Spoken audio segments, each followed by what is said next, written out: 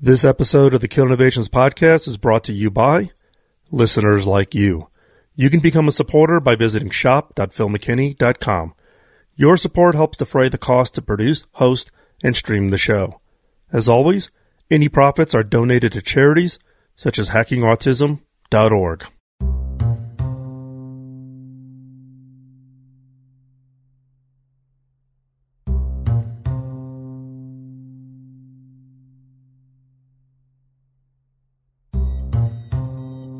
I'm Phil McKinney, and this is the Kill Innovations Podcast, a show about ideas, creativity, and innovation.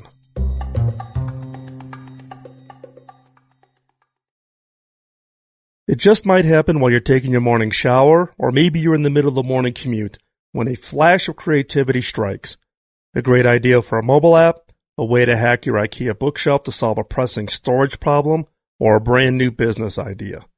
Why does it seem like our best ideas come when we are doing absolutely nothing?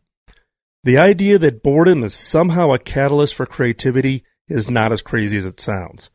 Researchers at Penn State University ask subjects to watch a video and then attempt two creative tasks. Those who watched a boring video performed better on creativity tests involving word association than those who watched videos evoking happy, relaxing, or stressful emotions. This kind of argues against running that motivational video just prior to your brainstorming session. As one study doesn't prove a theory, a second study at the University of Central Lancashire provided more evidence for the phenomenon of boredom-driven creativity by asking one group of participants to copy numbers out of a phone book, while a control group did their normal tasks. Then, each member of the study was asked to come up with as many ways as possible to utilize two plastic cups. The group forced to do the menial, boring task of copying phone numbers outperformed the control group in creativity. The interesting part is when researchers changed the task to passively reading out of the phone book, the rough equivalent of hearing someone drone on in a monotone voice at your typical meeting, the subjects were even more creative than those who performed the active task of copying numbers. What is it about boredom that leads to creativity? Why is it that our best ideas come to us when we are in the middle of cleaning the bathroom or mowing the yard? One theory is that boredom is motivating. When you're bored, it reminds you of your desires to do something more or something different or better than what you're currently doing.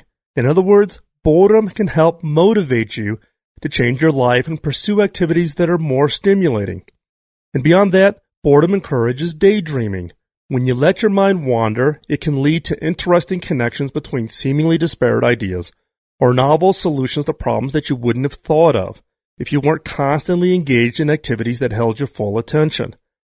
The connection between boredom and creativity is borne out in the real world. In 1905, a then unknown Albert Einstein wrote his 4 groundbreaking papers on the theory of relativity, the photoelectric effect, the mass equivalence relation, now known as the famous E=mc², and the Brownian motion of particles. Einstein's ideas, which now form the basis of modern technology and scientific understanding, were enormous creative leaps in thinking so advanced that other scientists initially thought they were completely ridiculous. And he came up with all of them while working a boring, menial job at the patent office. Many writers and artists swear by the practice of cutting themselves off from opportunities to entertain or distract themselves. They disconnect from the internet, they lock themselves in a room with completely blank walls, or force themselves to perform dull, repetitive tasks in order to call forth their creative muse.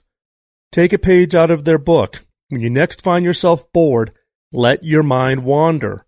Resist the urge to check Facebook or play a game on your phone, and consider using programs to block those distractions when you're really trying to get creative. You can even mimic the above-mentioned studies by giving yourself a boring task like counting your ceiling tiles. You never know what brilliant and inspiring idea you may come up with by depriving your brain of engaging external stimulation.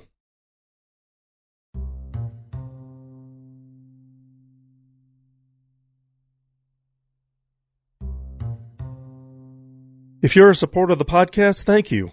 It's your support that helps keep the podcast going. If you're interested in becoming a supporter, visit shop.philmckinney.com. If you enjoyed today's show, you can subscribe to the podcast on iTunes, and you can find all the links and resources from this episode, along with every other episode going back to 2005, over at philmckinney.com. Just click on podcast. I would love to hear your feedback on anything at all, such as the new format for the show, on topics, or questions you would like for me to answer, or even guests you would like for me to interview. Ping me on Twitter at Phil McKinney, all one word, or you can catch me on Facebook and LinkedIn. You can find the links to all the social media places I hang out on philmckinney.com. As always, thanks for listening.